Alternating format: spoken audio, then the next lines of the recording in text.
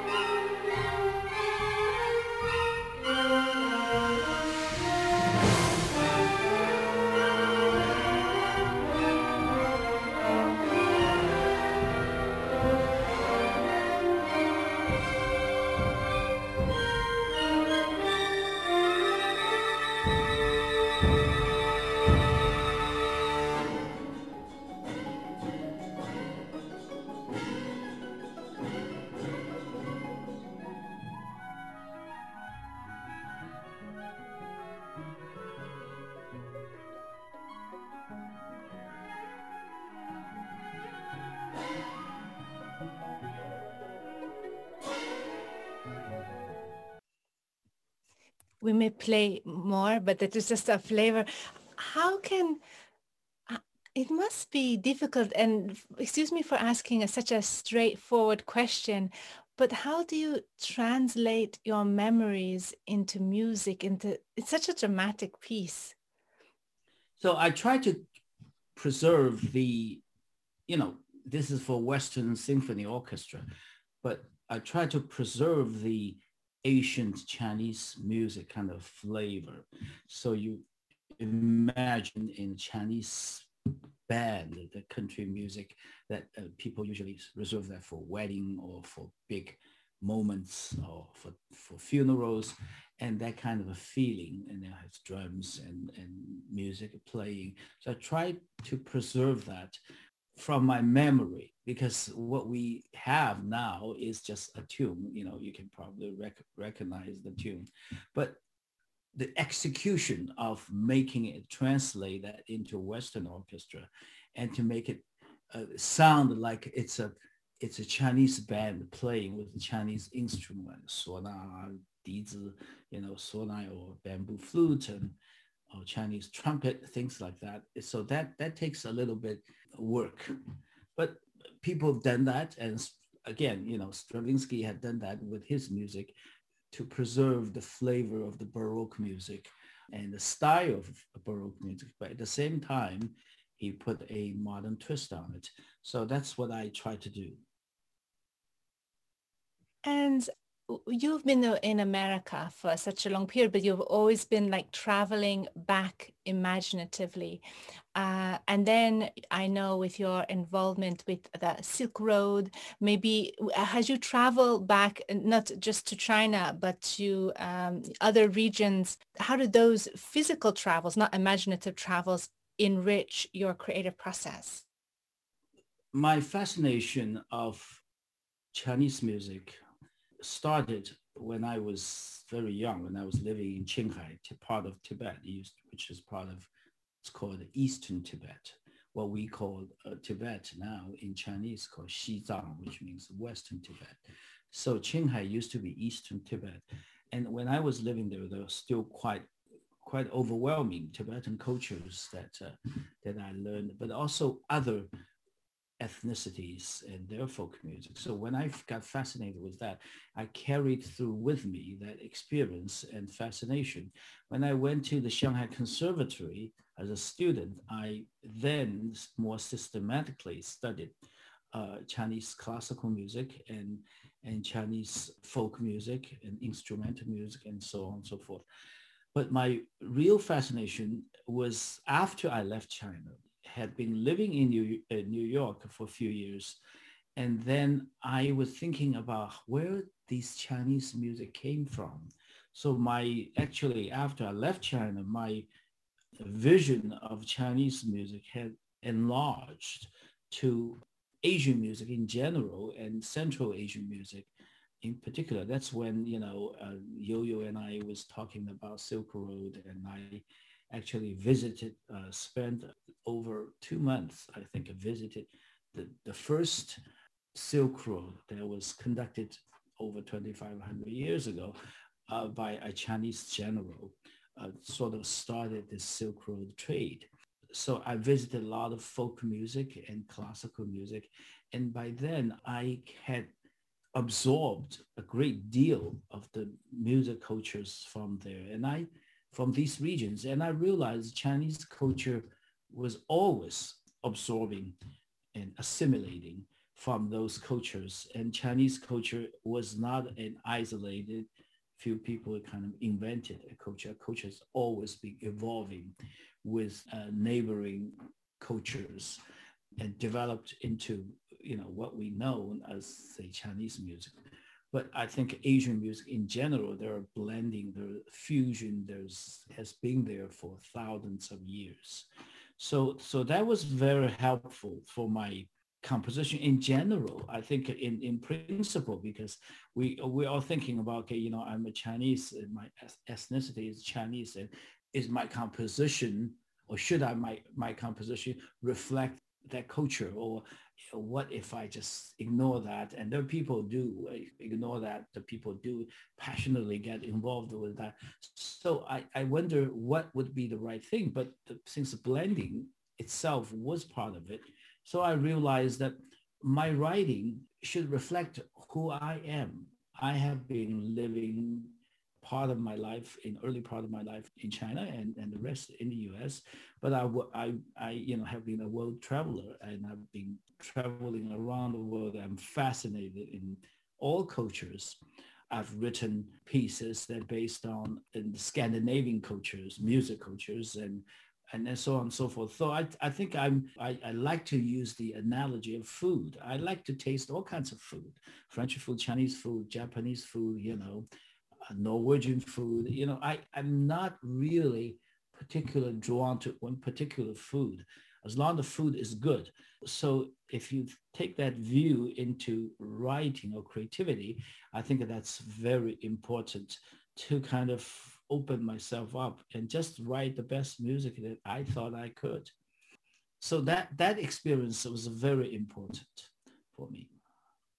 And two questions that I would like to ask based on this is, what I love is that you are like self-created. As I understand, you had, I think your mother was your piano teacher, or you, Teacher, yes.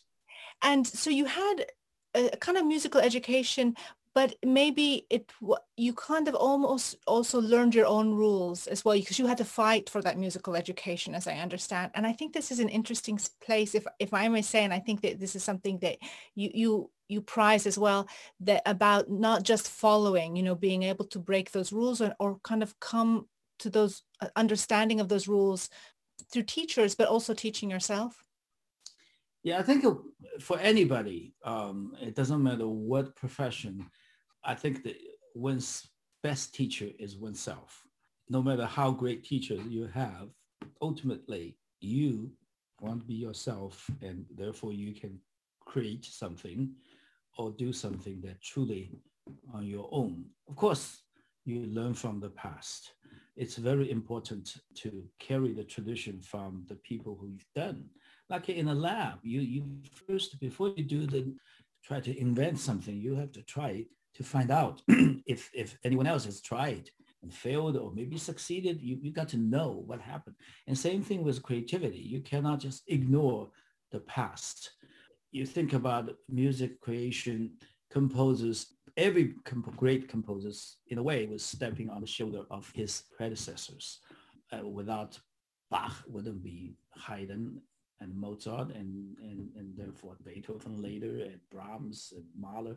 If you think about all this tradition. So I think it's very important to understand the past, but take that to become your own and then to write something on your own. So in the early days, because of the specific situation that in history that I was living during that time, that I had very little music education opportunities, but I loved music. So I just got every chance to learn by myself. So I created this self-taught kind of a habit, which stayed with me and very usefully for the rest of my life. But of course, later on, I had great teachers. Among them is Leonard Bernstein. I was his student for 5 years. So all that kind of came together. Bernstein used to say, our music, his music and my music are quite different, but we love each other's music. So I think that also tells that people learn from each other, but not necessarily imitating from each other, but what you learn from its basic thinking. And so what Leonard Bernstein taught me, another thing, is to open up. I have always been an active performer, pianist. I conducted, but not to the extent that like him, where he was just foremost as a musician. And then you think about you're a composer, or you wear the hat, sometimes a composer, wear the conductor or performer or educator. So to me, this is all the same way. Actually, more than just the music, there are other art forms. There are a lot of things that go through this on the same foundation. So once you understand that, you can teach yourself constantly. So what I tell my students now, I said, wouldn't it be wonderful if you could get a chance to study with Mr. Brahms or Mr. Mozart? Would you want to? And of course, they say yes. I said, okay, well, I would introduce you to these guys. And then the next step is you will study with them because all the scores are there. All you need to do is to find the secret and to study with them directly. And that's what I did. That's what Leonard Bernstein introduced me to these people. And I continued my study through that tradition. But at the same time, of course, you don't write like Brahms or like Mahler, but you write on your own, with your own life experience, with the music I grew up with and the music I studied and I'm fascinated with, and I write the best music I can. And sometimes, even as you cross periods of time and go into history, these masters, you can collaborate with them as you have translating their pieces of music to orchestrating them. Yes, so you can collab. Yeah, that's exactly. I never thought of that way. Yes, Stravinsky did. I did it with Chinese, old Chinese music and Norwegian folk music. And in a way, you are collaborating with these artists without knowing them, or sometimes even without knowing who they are. But yes, all music was created by somebody, whether we notate it or giving credit to or not. Once you use that, you're fascinated by them and by this music, and you try to add your understanding or your part of it to make it slightly different or just to beautify it. You know, sometimes ideas come from dream. Last night, actually, I had a dream. I heard this tune in my head over again. And it sounded familiar. I couldn't figure out whose tune was this. And so I got up and I said, well, that tune must be somebody's. And I couldn't figure it out. And I thought, okay, in any case, let me write it down. I just wrote it down. And maybe this is useful. Maybe one day I figure it out. Maybe it's not mine. But it doesn't matter. I could use it. My wife says, why don't you just use it anyway? I said, okay, I might.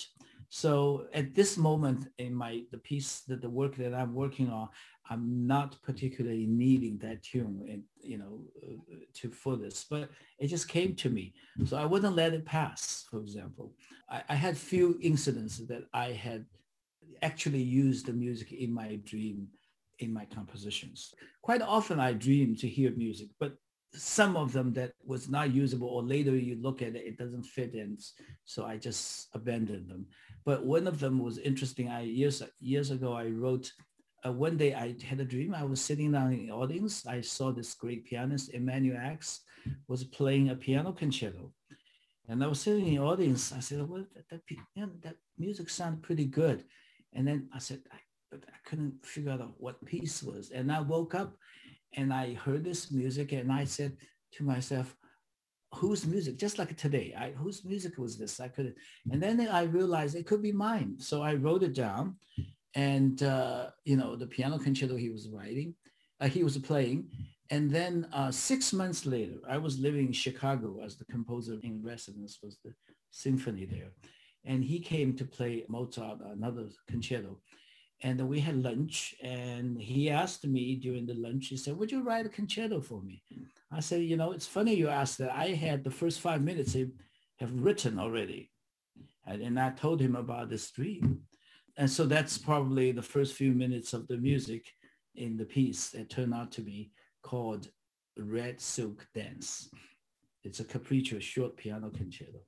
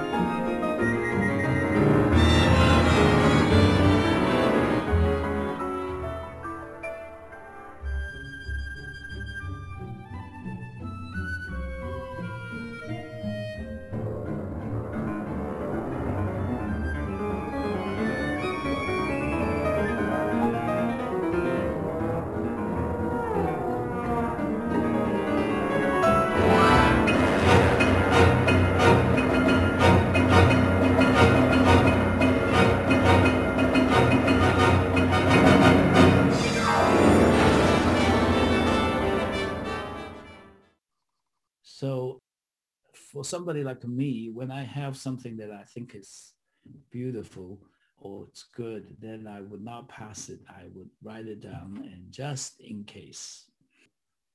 It's so interesting that you are open enough and have the memory to remember the music from your dreams, because it's hard to hold on to what we have in our dreams.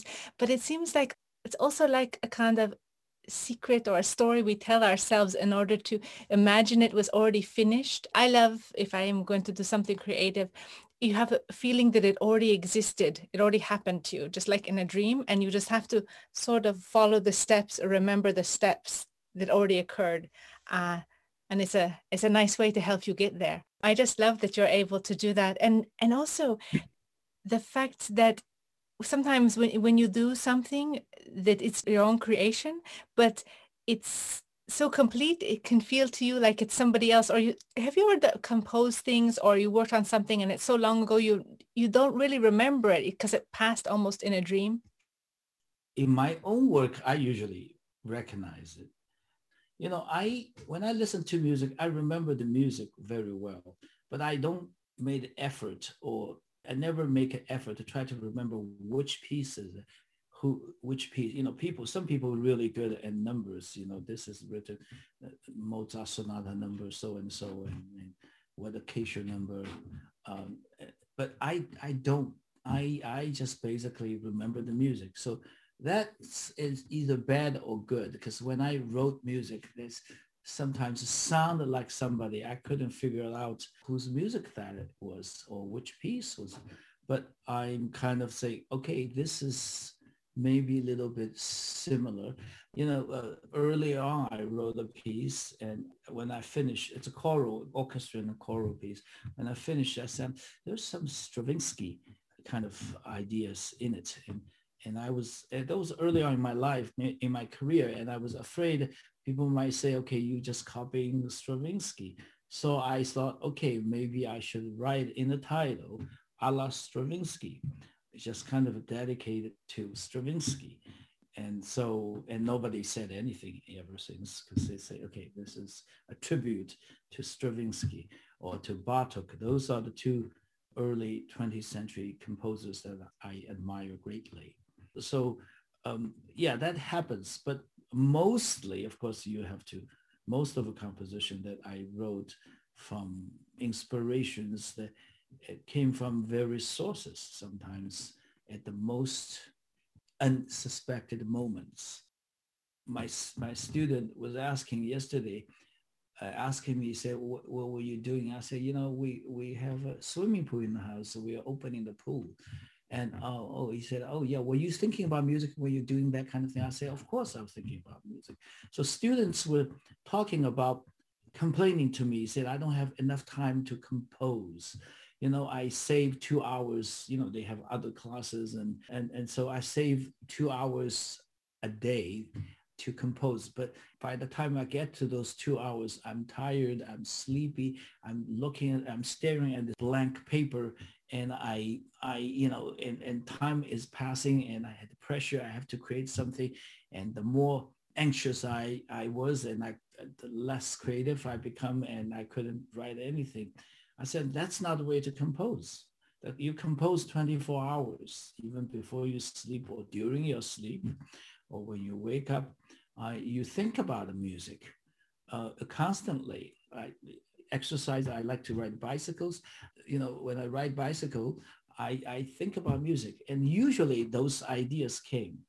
And then I asked myself, I say, okay, that's pretty good, but can I come up with something even better? And I keep thinking. So that's very, actually no pressure to me. There's no pressure, time pressure you have to do. You're just thinking about, okay, I'm exercising now, and I'm just thinking about, and you usually come up with 2 or 3 ideas. Then I picked a good one. And then by the time actually I have the 2 hours to sit at a piano, try to write them down, which is the next process for composers, is you already heard the music in your head. And those 2 hours, I couldn't wait to write them down, because in my head, I already had music. I just need to write them down. Now, writing them down is a technique one has to learn. It's not anybody can you can hear music, you don't know how to write it down. That's to translate into some kind of secret code, which is the music notation that musicians can reproduce. Symphony orchestras, opera houses, they can just look at these secret code. It could reproduce the music. So that's a technique that you learn at school from your teachers and by studying scores, and those are the things that you learn to translate or transform into something that could be reproduced. So you get as close as possible from the sound that you heard. And that's also another technique. So you can reproduce the sound with instruments, because sometimes when I hear the sound in my head, they're not specific instrument. They're just some wonderful sound.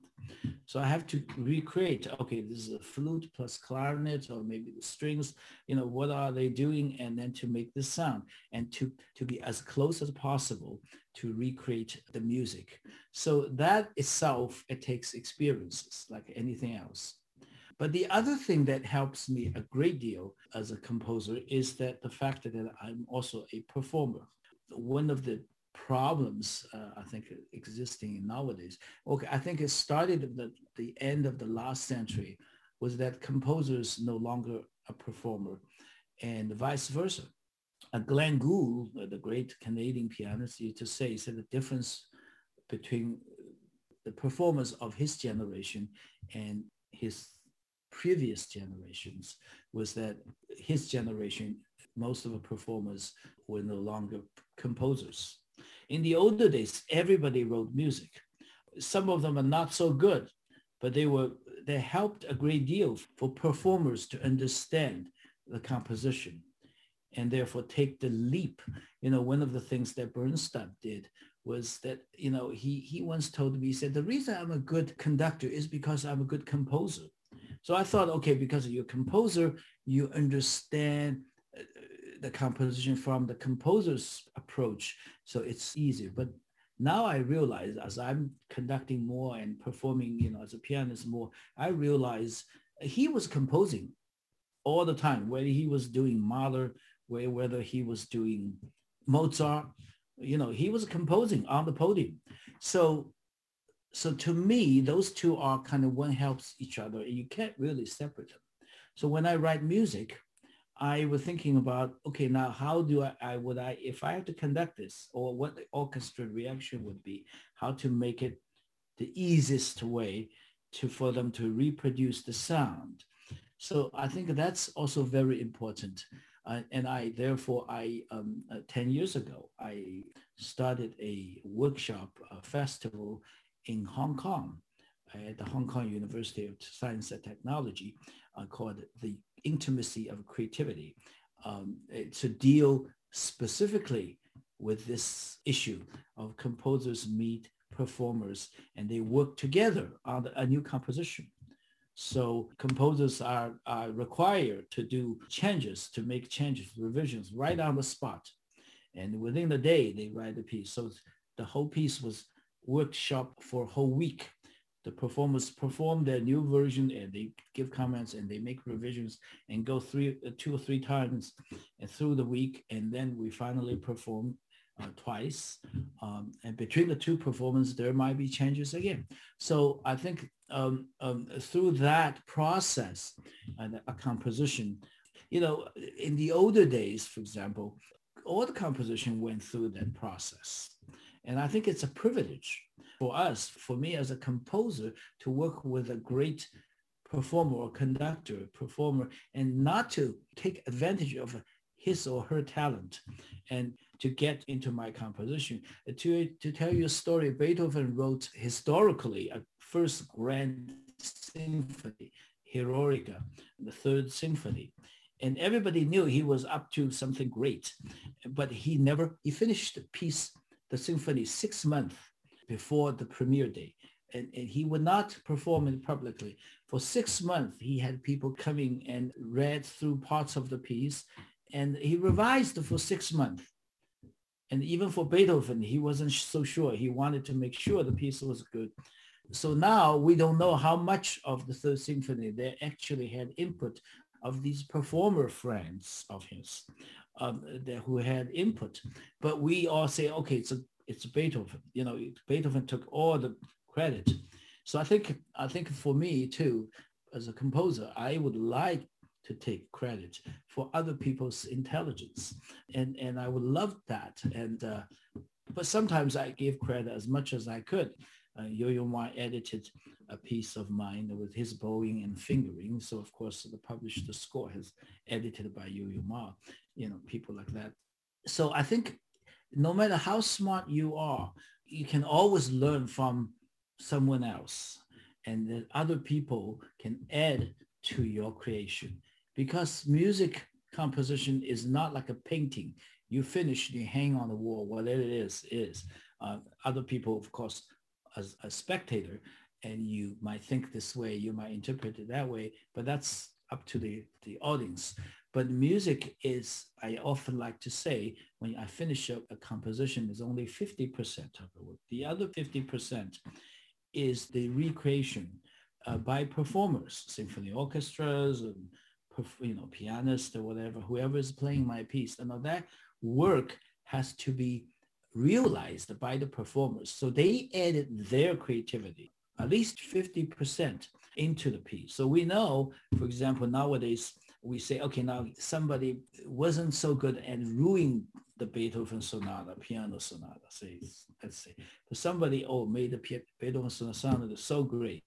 So what is the difference between those two? That's their creativity of the pianist.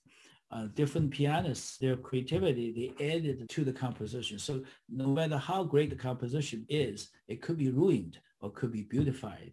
It depends on the recreator. So it's very important to understand the other side of the game, so to speak. I think that's so generous in terms of and so appreciative. I hadn't heard it as much. I mean, you hear it from theater, you hear it from even dance, where dancers are involved in the choreography, but I don't hear it as often from the point of view of classical music, where it has come to be seen by many as it's fixed, even though we honor the performers. But how lovely that you embrace an interpretation that could, yes, to be always listening. I think it's so important. And anything that makes the work stronger or resonant, just rich with voices. I love that.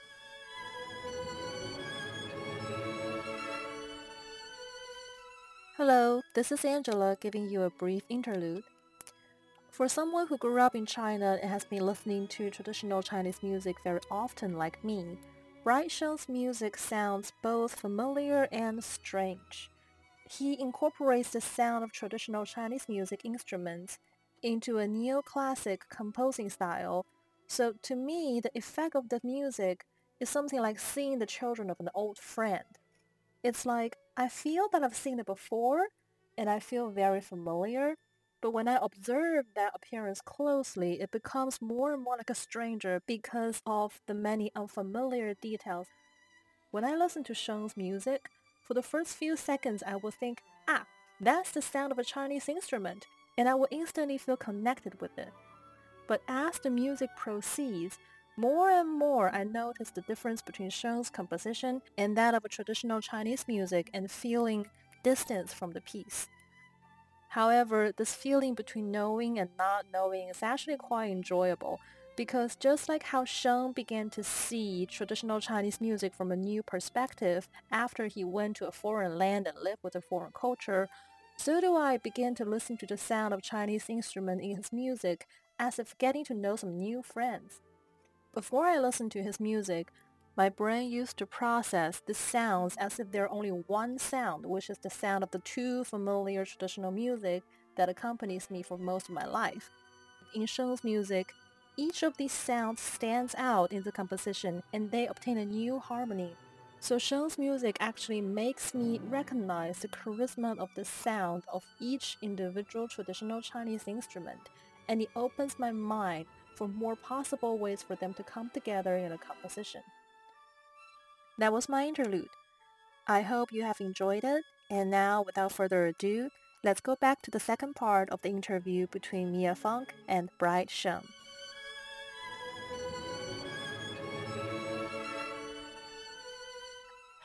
So I want to, there's another piece here, this a recent piece, Let Fly. Just tell us a little bit how you merge your different influences.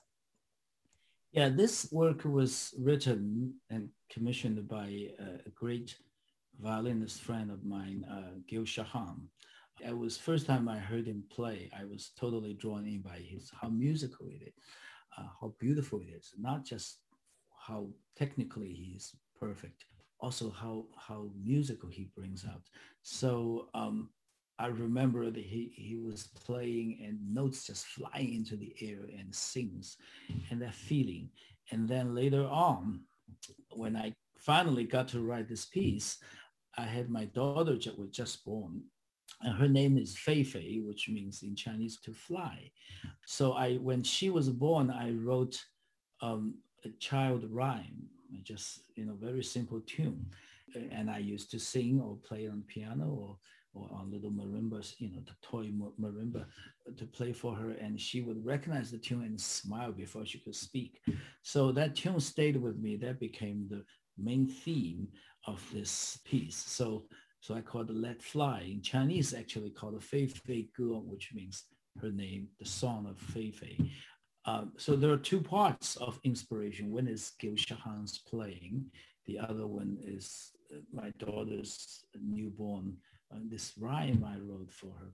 So I worked a great deal on the piece.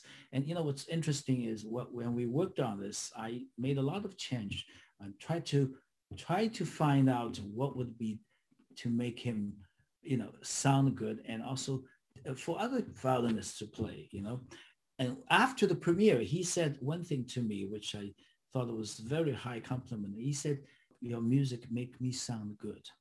I think it's really very high, because I'm not a violinist, and I couldn't make Gil Shahan, a great violinist, sound good. I'm pretty proud of myself. So that was the one, important part of it. It speaks to this act of composing as also an act of listening, and I think that he just feels that you really listened.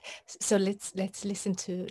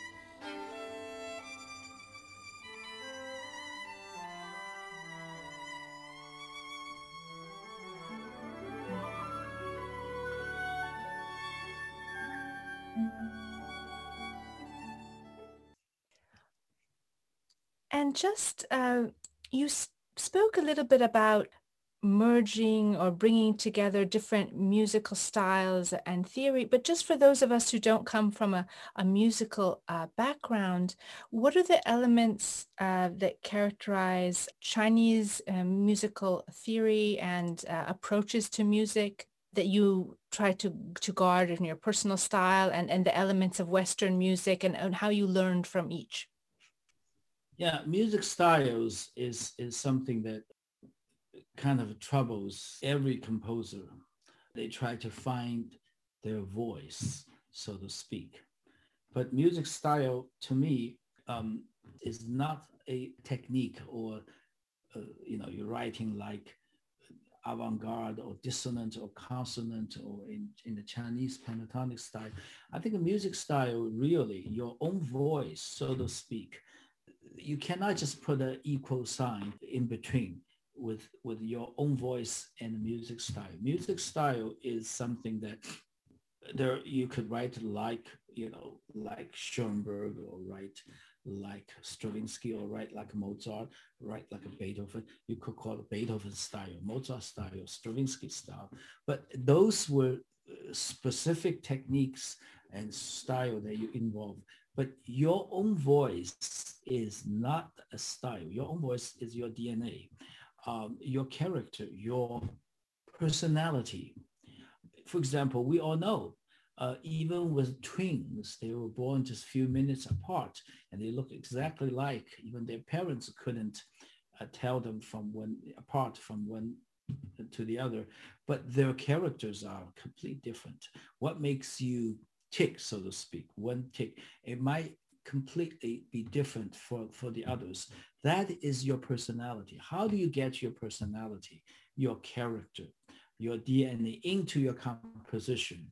That is through years of experience. I think that is your voice, because that is truly yours. It's not anyone else. That is something that you cannot imitate, cannot learn from anybody, because you have to be yourself. So what makes you think is you, and that's very important. So this is where when technique also come into play, where you learn this style, that style, all this is useful, but with one purpose is to get rid of them. When you actually being creative, you're not thinking about those, you just be yourself. And then the techniques, all you learned are the things to make you free to express without any hindering.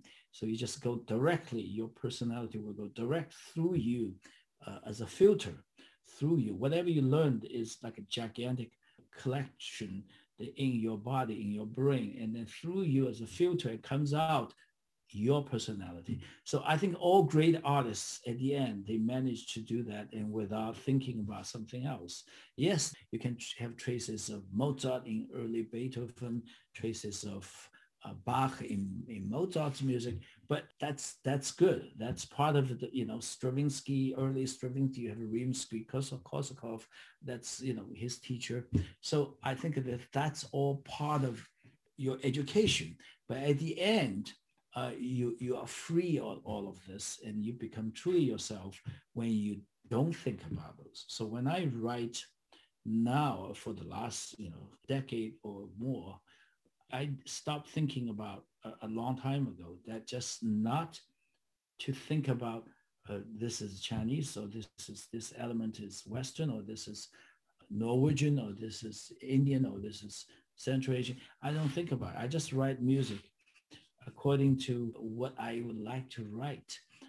But sometimes it has this music of more on this side and sometimes on the other side, but it doesn't matter. But there's always me in it. There is, Stravinsky, for example, is a good sample. Stravinsky had gone through many periods of styles in his life. His early three ballets, we all know this is a lot of Russian tradition. And then he went through his called neoclassical period.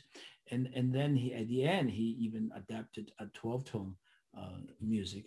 But no matter which period his music is, and you put on for 5 seconds, it's Stravinsky. You can tell it's Stravinsky's music because his personality was so strong that in any of the music he was writing, it doesn't really matter. So that's a kind of demonstration of how style, it's not your voice. Your voice is your personality. And you spoke a little bit before about, yes, I guess that we all have a rhythm, even those of us who aren't musicians, and you can see it in children too. They're more less controlled. They're even dancing, they're tuning into things even as a very small child. And so I wondered, to what element do you were talking about you're riding a bicycle, or these are physical activities, you're tuning into your rhythm. What kind of physical activities do you use to maybe tap into those rhythms, composing and conducting and performing music it's a physical embodied process? A rhythm is the most important part, one of the most important part of music. I think there's more rhythm and tune, singing, let's say, and came into human being around the same time. Rhythm, you work in the fields, you do horseback riding and all this, and you have rhythm. So rhythm is, human needs rhythm because it came from the pause. But the rhythm, it's just like um, our pause that sometimes on 1 minute or 1 second, your pause is one way, but suddenly something stirred you up and then your pause speed up and then you go down. So that therefore music is not a metronome. The music rhythm is not a metronome. And yes, you have to train, and my daughter is playing the piano and she's trained with metronome all the time. But at the end, I wanted to get rid of the metronome. Often say you have to fall out of the metronome. When you practice with the metronome, first thing is you follow the metronome and then you fall out of the metronome. Be yourself, because human pauses is not a metronome like a machine, but you can go fast and slow, but within the rhythm, within the basic tempo. That's something also as a composer that I learned a great deal from me as a performer. Because so I know that, for example, tempo and rhythm is part of it. There's also no absolute tempo. People say, okay, you wrote down quarter note equals 60. That means you have 60 beats per minute. That's your tempo for a composition, let's say. And then every time you perform and you follow that, that's not true. You don't do that. We all know if we go to the orchestra performance, let's say, or a pianist, you go to different hall. The size of the hall is filled with audience, or there's only half empty, or the acoustic of the hall, all decide how fast you want to play. It's not absolute.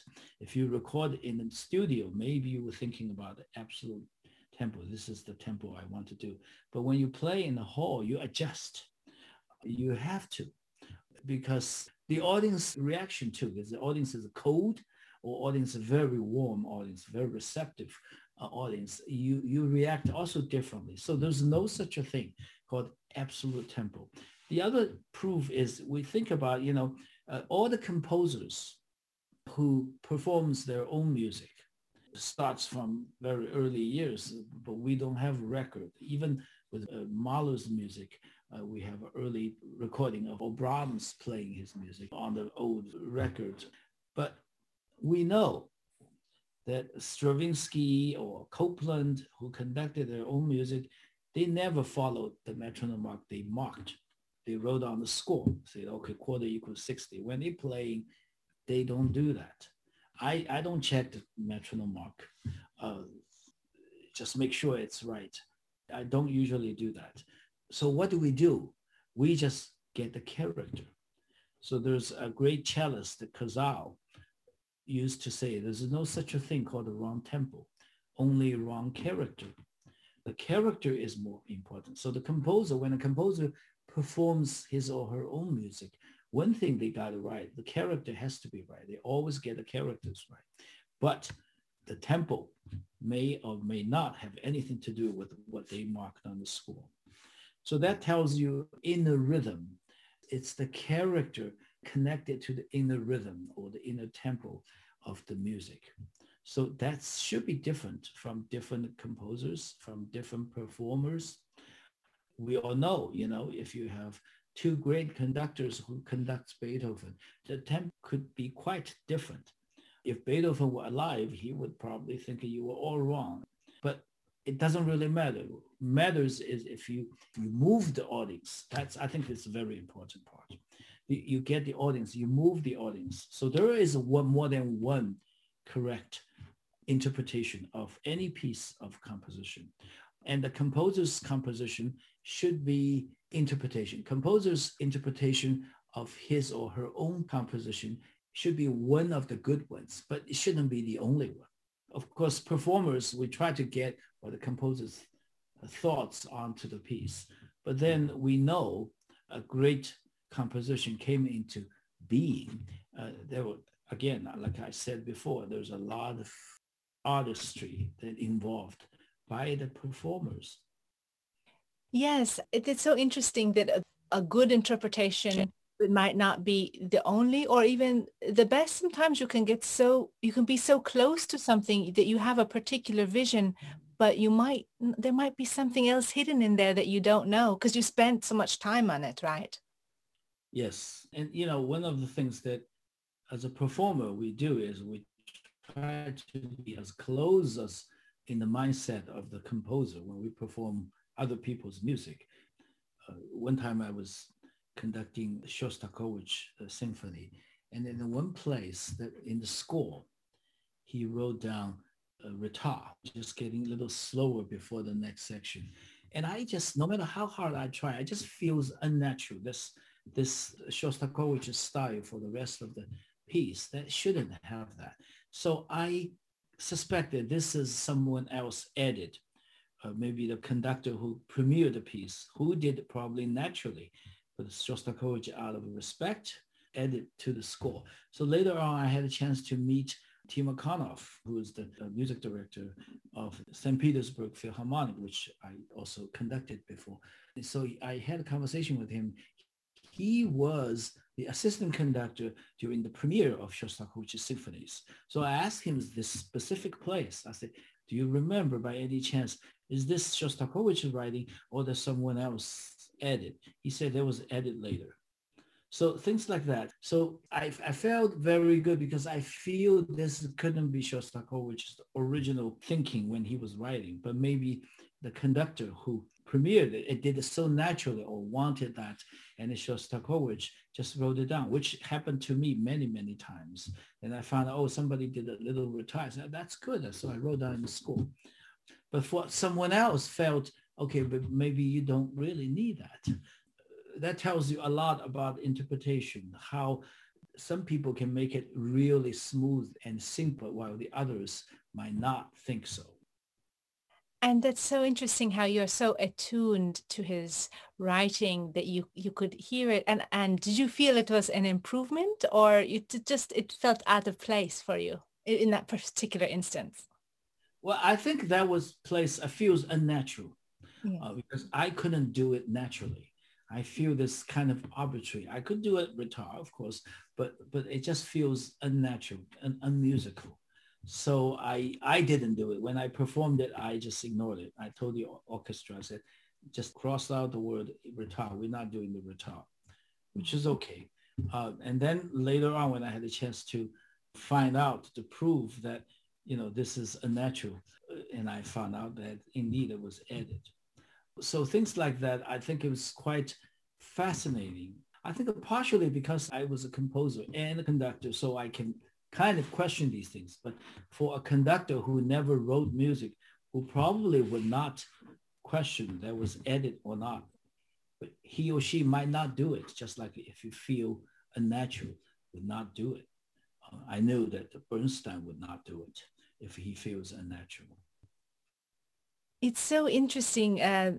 We've just recently had the 500th anniversary of Da Vinci's passing, and it's funny how those things. I don't know from the musical point of view. I wouldn't be able to spot that authorship by another musician adding to Shostakovich. But there was this painting, Salvator Mundi, that was attributed, I think you may remember because it was well publicized, attributed to Da Vinci. And I just know as an artist, not being a Da Vinci expert, but you just see it and you know that can't be Da Vinci. Maybe some, there had been controversy, but so many people came on board saying, oh, it is a Da Vinci, but you can just tell. It's just, I don't know what it is, but you can tell it's too symmetrical or too ordered or just another voice. But it is strange. It doesn't fit for whatever reason.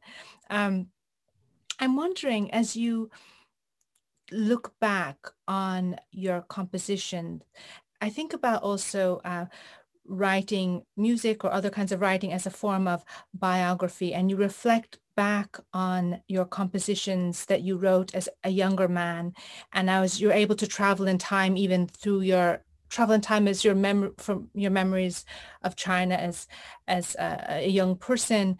How you feel your voice has evolved over the years and the things you discover when you go back to your youthful works? Well, I think I've gone through a few large period along with my search for my voice and at the same time of technical efficiency, so to speak. One of the big issues, for example, is in 20th century music, since we call it tonal music, since Schoenberg had broken the tonal system that we write so-called atonal music, which by itself, the term is not accurate in any sense.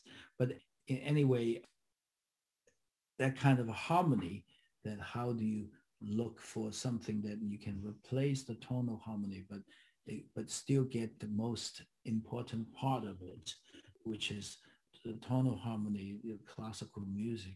They managed to translate or transform the human feelings. Music is all about feel. You can only feel the music. You hear the music, you feel. That's perhaps the most abstract art form in anything. You can't really put this is black, that's white. You cannot say that. So to translate the human feeling into the composition, that's a great composition should achieve. Doesn't matter which period, what style they are in. They or great art in general can do that. I think that's my um, my mission, so to speak, through the years of my career is try to be more precise and more direct to get into the core, which is to get the audience. We think about this. We go to a movie, right? So we go to movies. And we knew from before we went to the movie theater, it's a made up story and its actors were hired and the story has nothing to do with our lives, daily lives, but we cry, we laugh with them. And then if we do that at the end, say, such a great movie. We're so caught up by the story, by the movie, and we identified ourselves with the character in the movie. And it's very interesting, in a way, very silly. How should we do that? And the same thing with the novel. We read a novel and we know it's a made-up story, but we are caught up and we're crying. So, so what is the power? That is the power of art. So the music does the same thing. And I think it's very important. Recently, I wrote an opera called The Dream of the Red Chamber, which is based on the most famous Chinese novel. And the novel itself is, just give you a context, it's 3 times as long as War and Peace and has 500 characters in it. So it's huge. And there was a big problem, opera house, the first question they ask is, how long is going to be the opera? Is it going to be like a ring cycle, full night? So 5 hours like Prokofiev's War and Peace. So what is the length? I said, we want to do it over evening of, about 2 hours of music, maybe 2 and 15 minutes. And then, but how do you do that? I said, well, we want to be as faithful as possible to the novel, but at the same time, I want the story, the music to have a good opera. So the most important thing, I want somebody to cry every night when they see it. And I said, at least one person in the house, opera house, that would cry. And then I succeeded the story as a composer for this opera.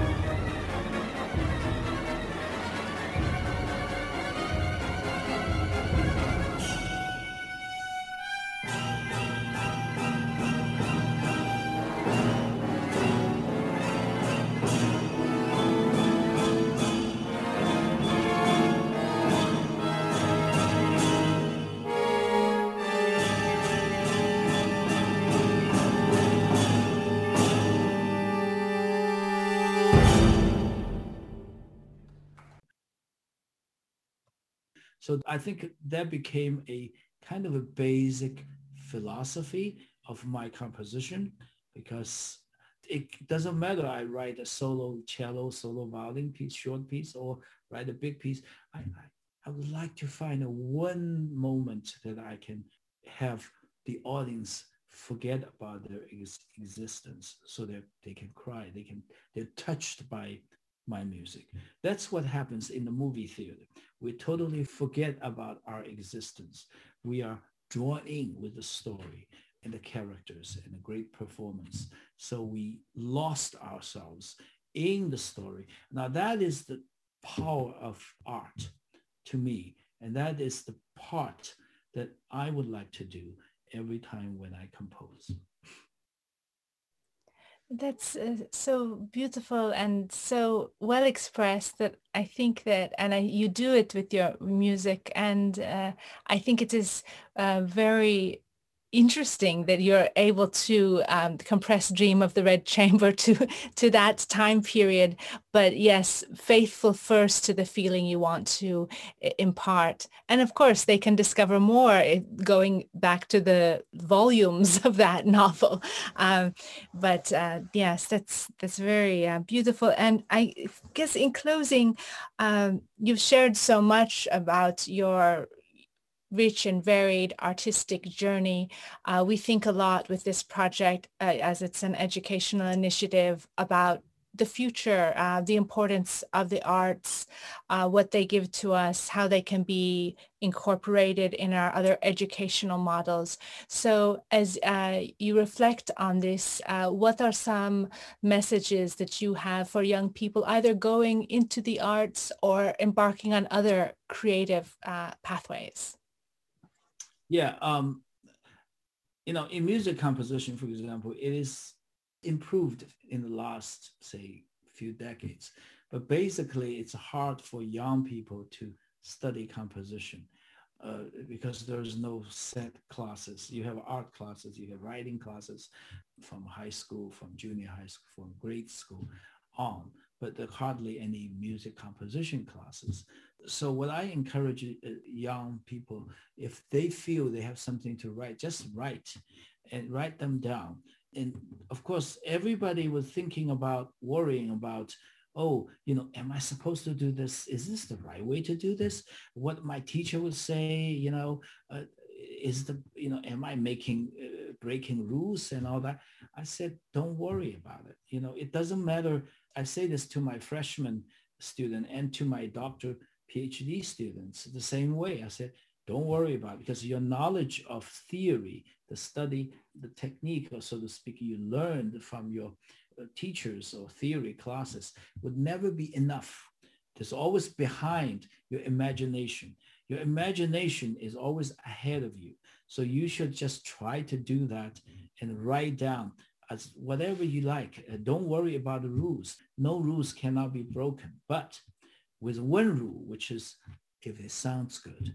If it sounded good, then just do it. And then we'll find a reason to justify. There's the theory is always after the function, after the fact. So there are theorists or historians and try to figure out why that Da Vinci art is so great, or why Stravinsky's piece is so great. So you try to analyze it. But I said, that goes for everybody. If Beethoven had to worry about whether he broke any rules, he wouldn't be Beethoven, and Mozart was the same thing. So every composer, every creative artist always break grounds without worrying about it. Let their intuition, let the imagination fly, and let fly, so to speak. Well, thank you. That is a beautiful message, and we all have to bypass our thinking and just get into that creative process. So I want to thank you, Sheng, for inviting us into your imaginative world, discussing the importance of individuality, the interplay between creativity, education, and technique, and for your music, which crosses cultures and history. Thank you for adding your voice to the creative process. Thank you.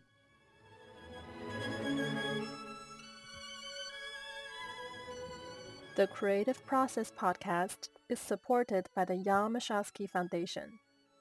This interview was conducted by Mia Fong with the participation of collaborating universities and students. Associate Interviews producer on this podcast was Angela He. Digital media coordinator is Yu Yong Lee.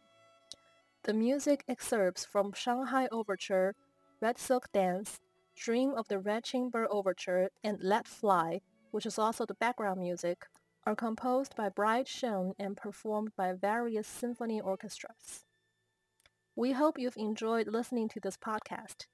If you would like to get involved in our exhibitions, podcasts, or submit your creative works, just drop us a line at team@creativeprocess.info.